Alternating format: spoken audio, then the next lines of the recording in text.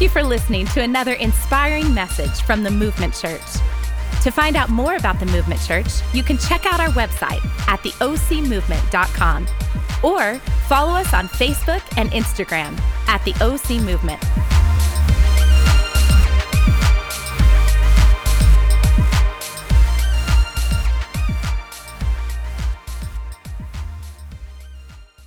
Good morning, Movement Church. How are you? Some of you guys are like, who is this goofy looking man with the big grin? I am Jeremy. I am one of the pastors here at the Movement Church. And I'm actually emceeing this shindig today. It's going to be really, really good. Some of you guys look nervous, but it's okay. Don't be. It's going to be amazing this morning. Are you glad you came to church this morning? Yeah? Come on, are you glad you came to church this morning? A little bit more excitement, yeah? Great. We are so glad you are here. Pastor Carrie and Megan are actually on vacation, so they hate not being here. But listen, our pastors work really, really hard, so we're so glad they get to take a vacation and go hang out and enjoy their family. But we have an enormous treat for you this morning, and we'll get to that in a second. But I want to talk about one thing before we move forward. September 17th. Everybody say that. Say September 17th. That is the Movement Church's 5th anniversary. Come on, that's awesome, right? So listen, you do not want to miss September 17th. Put it in your calendar, mark it down. It's going to be amazing. The Movement Church, we always party. We party big. So you got to know that we're going to probably have some surprises. I think I'm putting the event team maybe on the spot right now. So, but that's okay. We're maybe going to shoot some people out of a rocket, possibly. Yeah, is that good? Perfect. Going to sign a waiver. Oh, we're not going to. I'm sorry. No, someone said no, we're not. But listen, just real quick, we're going to throw to a video real quick of Pastor Megan. So you guys turn your attention to the screen. She's going to talk to you guys for just a second.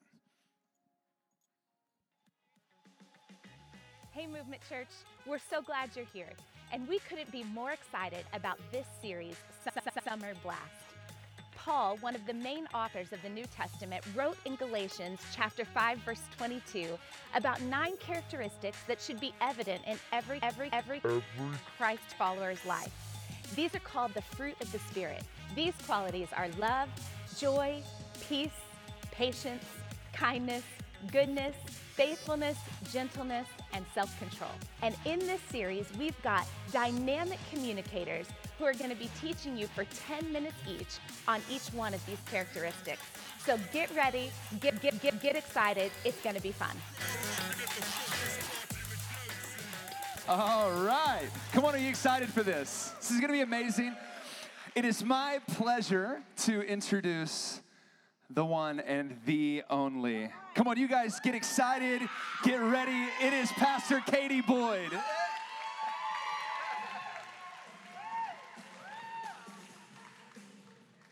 Well, good morning, Movement Church. I am so excited and grateful for the opportunity to share with you this morning. For those of you who don't know me, my name is Katie, and my husband Joe and I are the children's pastors here at the Movement Church.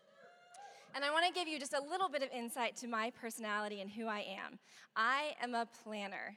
I love details and to-do lists and pretty much knowing the outcome of every situation that I might encounter in the near future. I've been this way my entire life. Ever since I was a little girl, I knew that I wanted to pursue a career in teaching. And so I did everything I could to make sure that I knew that that was going to happen. After high school, I was going to attend a 4-year college, teaching credentials, student teaching. So at the age of 22, I was going to be a teacher. That was the plan.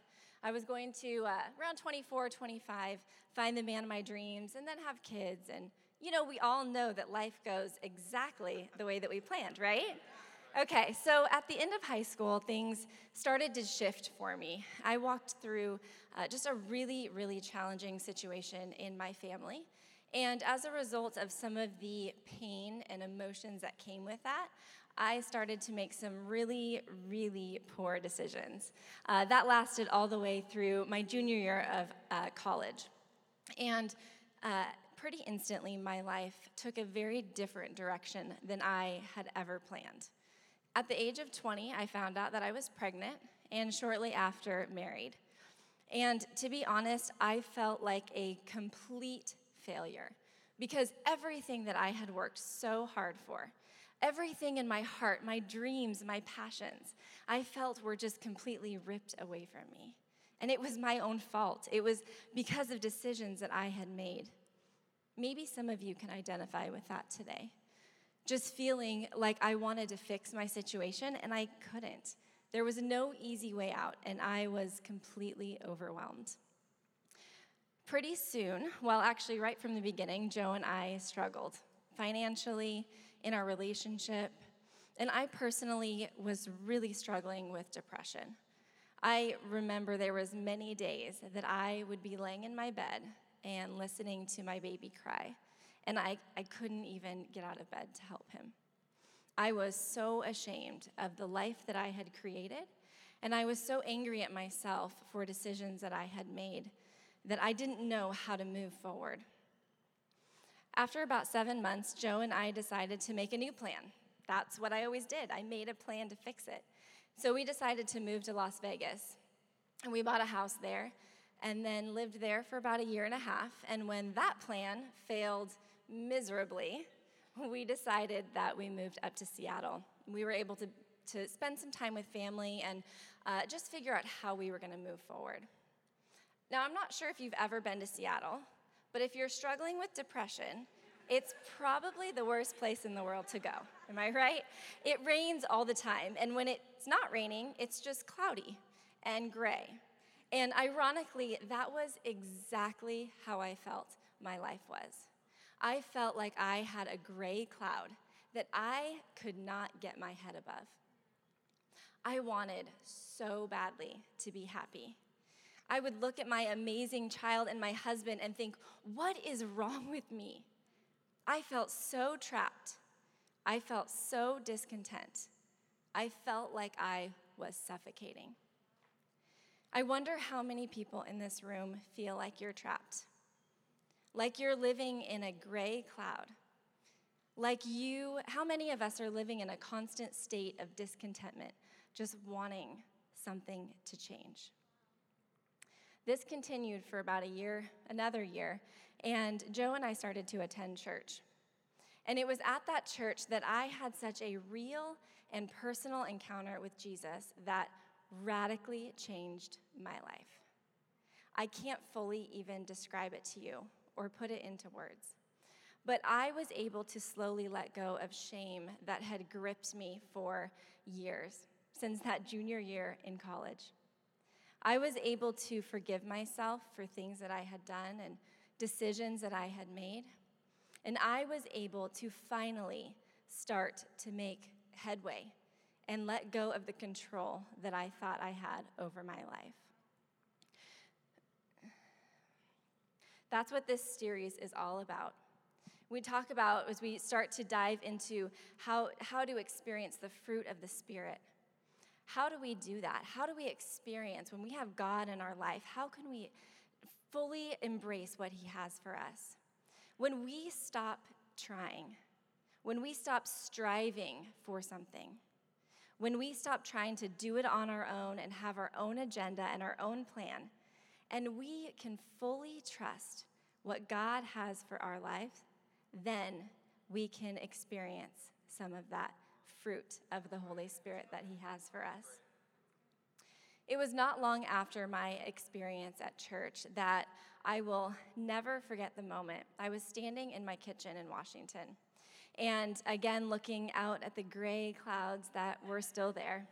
We had these big bay windows, and so I would stand there pretty often and just look out at the scenery.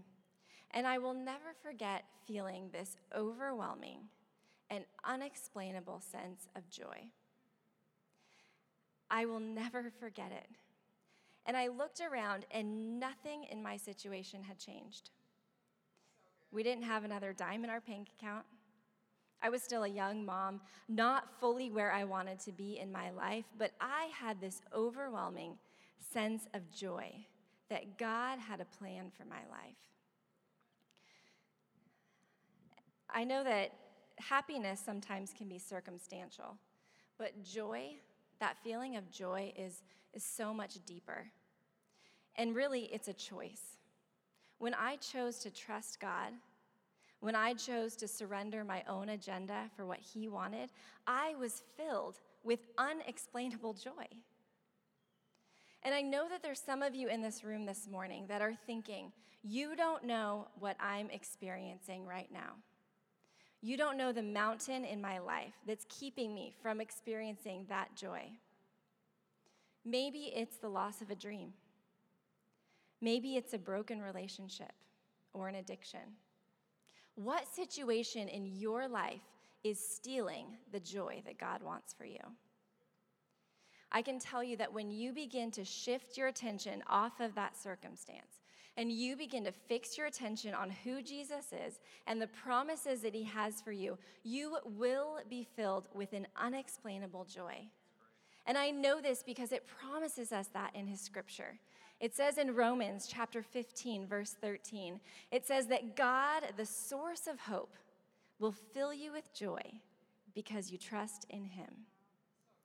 And that phrase, because you trust in him, that requires action. We can't just sit on the sidelines and expect the feeling to be dropped in our lap. We actually have to choose to trust. We have to choose to surrender.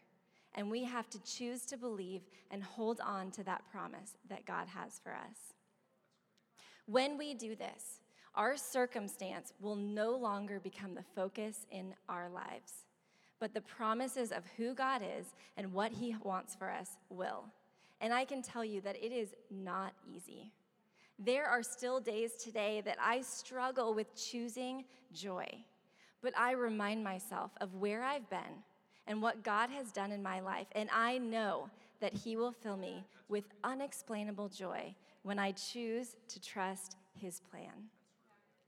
As I take a minute and I see my clock is ticking down, I want to pray for us. And as I do, if you identified, I just want to encourage you, if you identified with anything you heard this morning, write that scripture down. Again, it was in Romans chapter 15, verse 13. And just hold on to that. Hold on to that promise and make it part of your everyday prayer for what God wants for your life. Let's go ahead and bow our heads. I pray that God, the source of hope, will fill you completely with joy and peace because you trust in him. Then you will overflow with confident hope through the power of the Holy Spirit. Amen. Wow, can we give... Wow. That's such a good statement. You have to choose joy. I love that. Come on, do you guys enjoy Pastor Katie? Yeah? Well, it is now. It's now that time. I don't know how you're going to follow that, Nate. Like, you know? What? It doesn't matter. He can't hear me.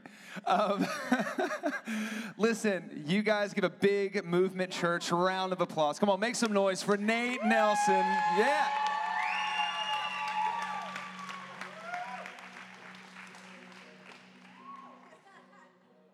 Good morning. My name is Nate.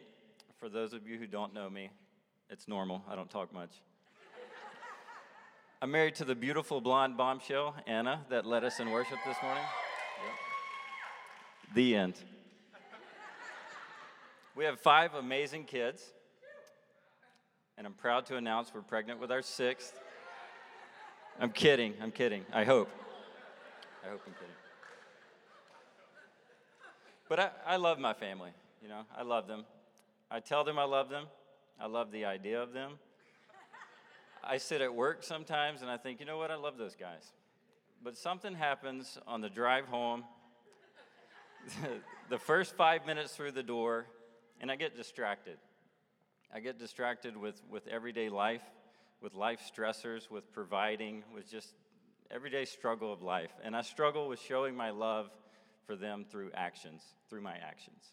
And throughout the Bible, it's in there somewhere that we're supposed to love through actions, right?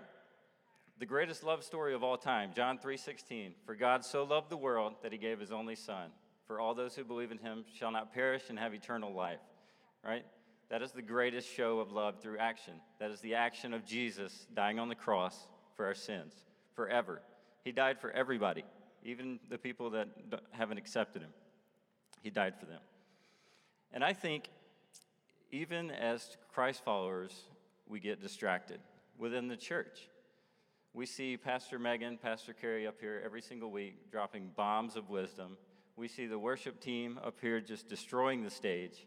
And we think, why am I not up there? Why am I not doing that? What is my gift? What is my calling? And I think thoughts like, I can play the intro to Simple Man by Leonard Skinner. Why am I not lead guitar player for the OC movement? Why is that not me? And Paul knew we would get distracted. And Paul wrote about distraction a lot in Corinthians. Today we're going to take a look at 1 Corinthians chapter 12, 13, and 14. I'm not going to read anything from the chapters because I'm a slow reader and I don't want to get the best supporting actor music to get off the stage when my time is up. So I'm just going to describe what the chapters are about and then relate them to the church today. But more importantly, I'm going to talk about the actual structure and how the chapters are ordered. So 1 Corinthians chapter 12. This chapter lists out the gifts in the church. So God gave the Corinthian church spiritual giftings.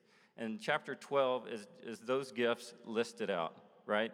And relatable today, it's things like lead pastor, worship pastor, connect group leader, people that are great at connecting. I should have taken my phone out, it's vibrating.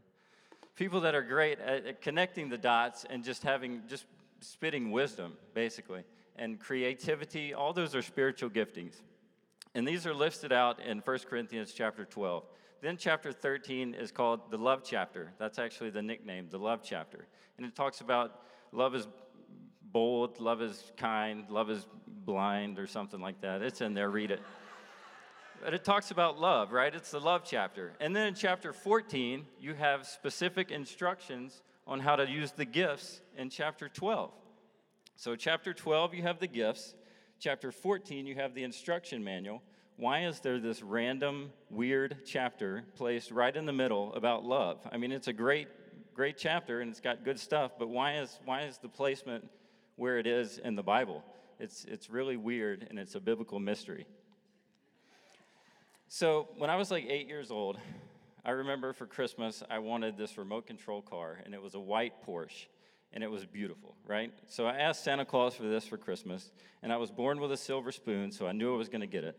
So Christmas Eve, I'm really excited. I'm in my room. I can't sleep. I never could sleep on Christmas Eve. I would wait until I didn't hear any more noise, and then I would go in there and play with my toys.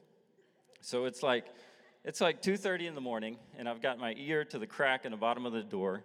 Both my ears worked then, so it didn't matter which ear I had to the crack. And I didn't hear any more noise. So I wait like 5 minutes. I open the door, and I peek out in the hallway, and the lights are out. I don't hear anything, so I sneak down the hallway, and I wasn't crippled as a kid, so I don't know why I'm walking like this, but I went into the living room, right, and I see it. There it is. It's this beautiful white Porsche, and I run over. I'm so excited. I pick it up. I turn it on. Nothing works. Open it up. No batteries, right? So Santa Claus loved my parents. He knew that I would put the batteries in my toys, and they would make artificial noises and wake my parents up, and he wanted my parents to have a good night's sleep.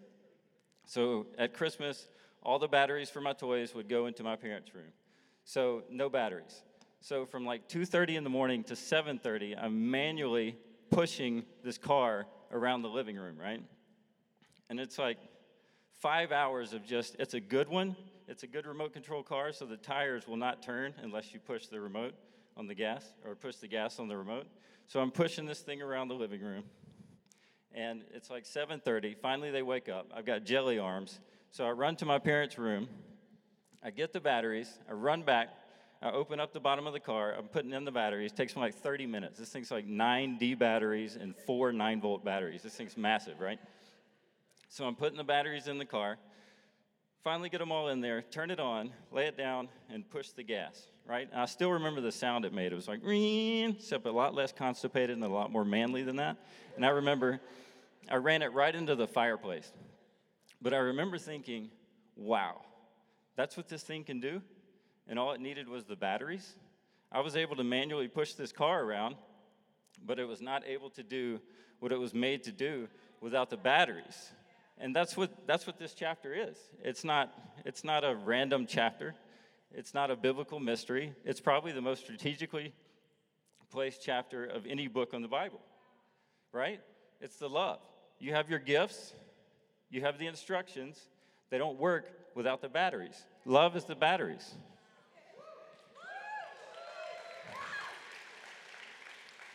And the Bible says God is love, right? So love. I was able to manually push this car around. You'll see glimpses of your gifts. You'll see glimpses of what your life could be, but you'll never be who you were created to be. You'll never be able to do what you were created to do without love in every part of your life. Every ounce of you has to be love. I challenge you with this.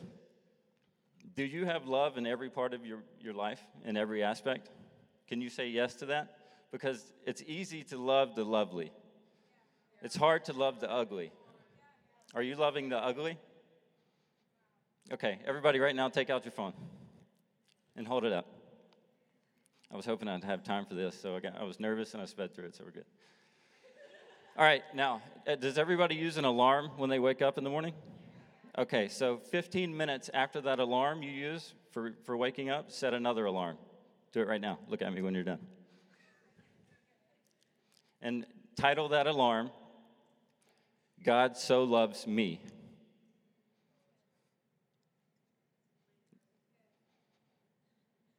Everybody done? Not everybody's looking. God So Loves Me is what you're going to name it. And okay, when that alarm goes off every morning, this is your prayer. God, thank you for so loving me. Please help me to spread that love with everyone I come in contact with today.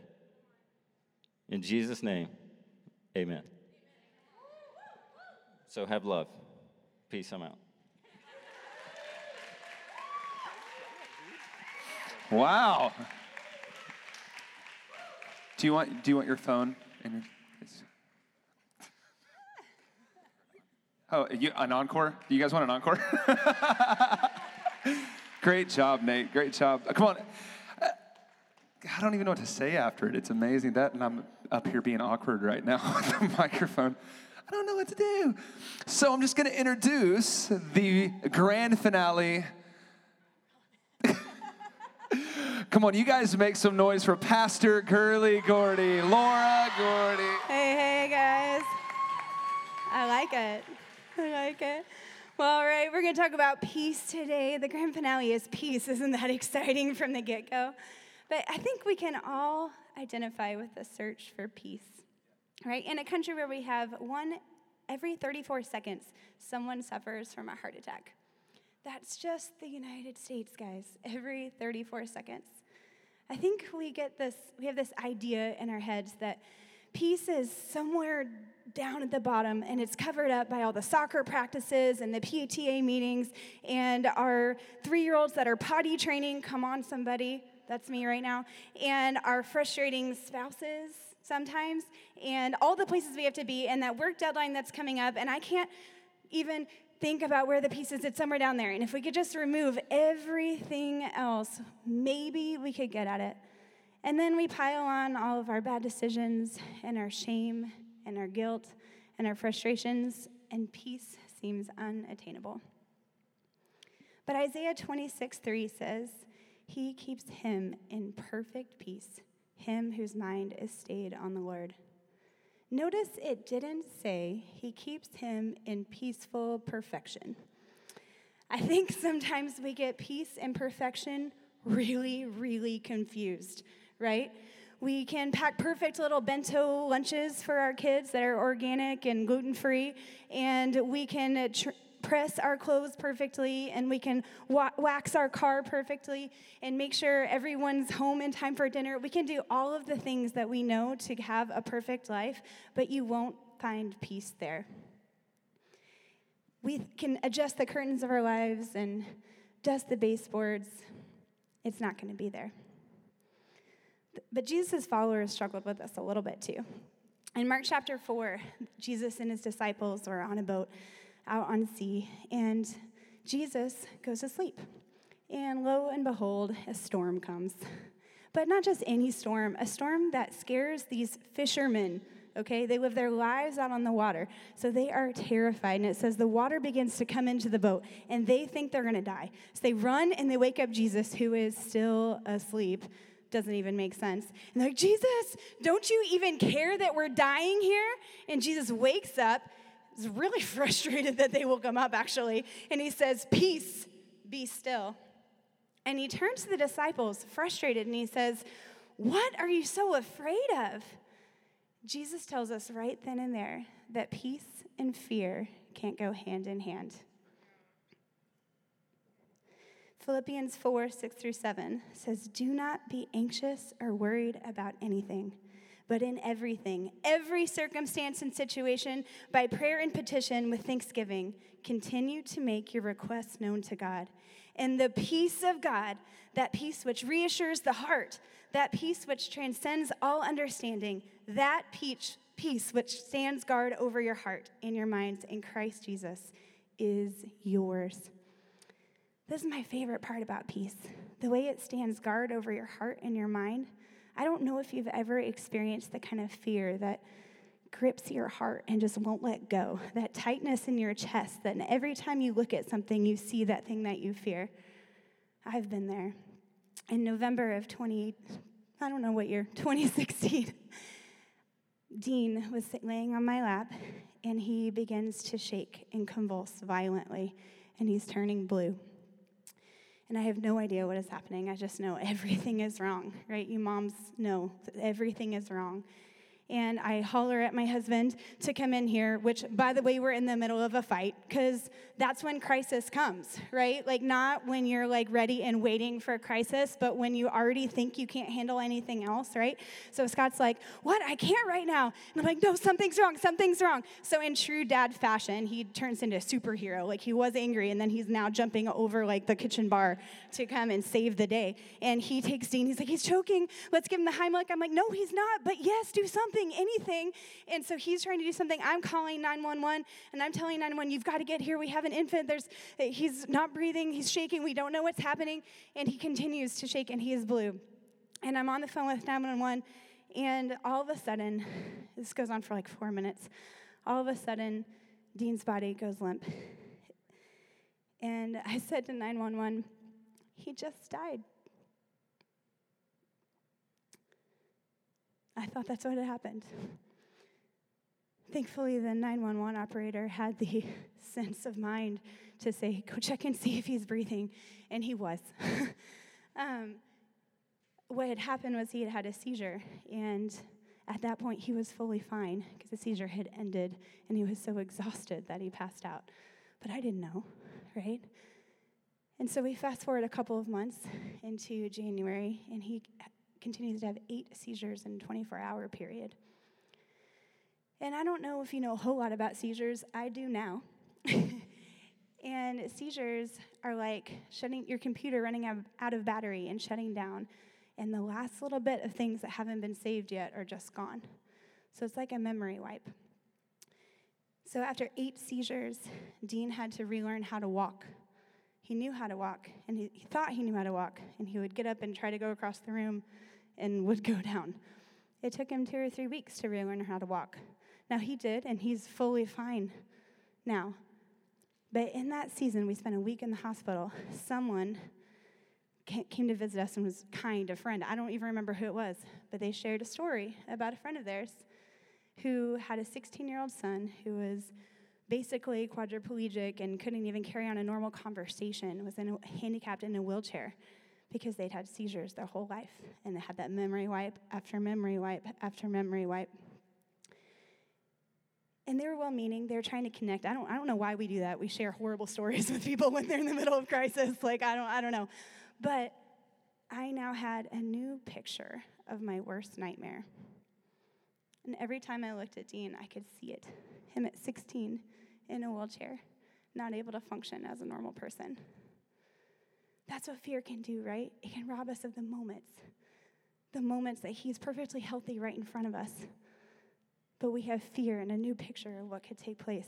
But Philippians 4:6-7 says, "Do not be anxious or worried about anything, but in everything, in every circumstance and situation, by prayer and petition with thanksgiving, continue to make your requests known to God. And the peace of God, that peace which reassures the heart, that peace which doesn't make sense, that peace stands guard over your hearts and your minds in Christ Jesus." I had to make a decision really quickly. Am I going to trust God? Am I going to go to him? I'm going to do what this says and go to him about what I'm scared about. Am I going to trust in him? Am I going to focus on the good? It says with petition with thanksgiving. Am I going to focus on what is good instead of just the things that are terrifying? Dean was healthy right in front of me, and I have something to be thankful for. So God transformed my mind. I love how it goes on to say peace stands guard over your hearts and minds. We tend to think of peace as this just real chill thing. It's not something we have to fight for. But it says right there that the peace of God stands guard over your hearts and over your minds. Like soldiers standing there saying, nope, the waters may go crazy, like for the disciples. Things may not go right. Your spouse might tell you something you were never prepared to respond to. The test might not work out the way you want. But those soldiers can guard over your hearts and your minds and say, no, we can deal with what's in front of us, but we don't have to have fear in our heart. We get a choice. I love how God chose to describe peace as a fruit. It's not at the bottom of all of this crazy lives and all of the mess and all of the imperfections. It's a fruit hanging on a tree right in front of us. All we have to do is reach out and take it and take a bite. You keep him in perfect peace, whose mind is stayed on you, because he trusts in you. Let's pray. God, I just ask that you would raise up an idea of peace in our hearts. Peace that just doesn't make sense. Peace that though we are facing a bad diagnosis or a frustrating situation or not enough zeros in the right place in the bank account, Father God, we ask that you would raise up a peace that doesn't make sense and that we can keep our mind stayed on you. God, you are good, and we give you all the glory. In Jesus' name we pray. Amen. Come on, can we give Pastor Gurley a hand? Was that not so good? Such an amazing story about how, I'm not going to recap, I can't do it justice, but it's such an amazing story and just a word picture of just how the enemy wants to steal our peace and rob us of even our present joys, right? We heard from Pastor Katie about joy. We heard from Nate about love and from Pastor Gurley about peace. And just right now, I think that everybody in the room can honestly say, if you're honest and you take a real evaluation of what's going on in your life right now, that we can all kind of sort of relate to one of these, right? Or maybe multiple. For me, it's multiple. And just if you were sitting here and you're saying, look, I struggle with joy. I have a tough time with joy. I have a tough time believing that God accepts me for who I am, or even thinking that God loves me, or he can even love me. Maybe you deal with shame. Maybe you are struggling through depression and just some things, some insecurities and some things in your life. Maybe you just need some peace, right? That peace that Pastor Gurley talked about, the peace that surpasses understanding, the kind that whenever you look at the situation in front of you, you look at it and you go, you know what, that doesn't make any sense, but I know that my God's bigger and he's greater, and I can trust him. Maybe you're in one of those three categories. You need joy, you need reassurance of what God's love is for your life, or you just need peace. And if you can honestly say that I fall into one of those three categories, can we just lift our hands if that applies to you? Well, let's pray together. Can we bow our heads and close our eyes real quick? Let's pray a prayer together. Father, we love you and we thank you. Father, I thank you that you are the God of joy, that you are the God of peace, and most of all, Father, that you are the God of love, that it's unconditional love. It doesn't have strings attached to it, that you want us to know that you love us. So, Father, I just pray for every individual in the room right now, Lord, and I pray that you would just reestablish that in their hearts and in their minds, that you would help them realize that they can have joy. They can experience your love. and they can experience your peace. Father, I pray that you would do that right now, just with everybody's heads bowed and his eyes still closed. Maybe you're in this room and you're sitting here going, well, Pastor Jeremy, I don't really understand this because this doesn't really relate to me because I've never even accepted, I've never prayed a prayer of salvation before. I've never accepted Christ, what we call accepting Christ into our lives.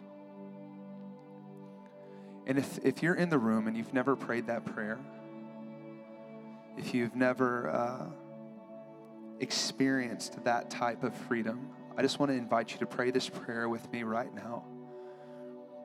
I'm not going to make you come up to the front. I'm not going to embarrass you. Just right here with no one looking, just say this prayer with me. Say, Father, I love you.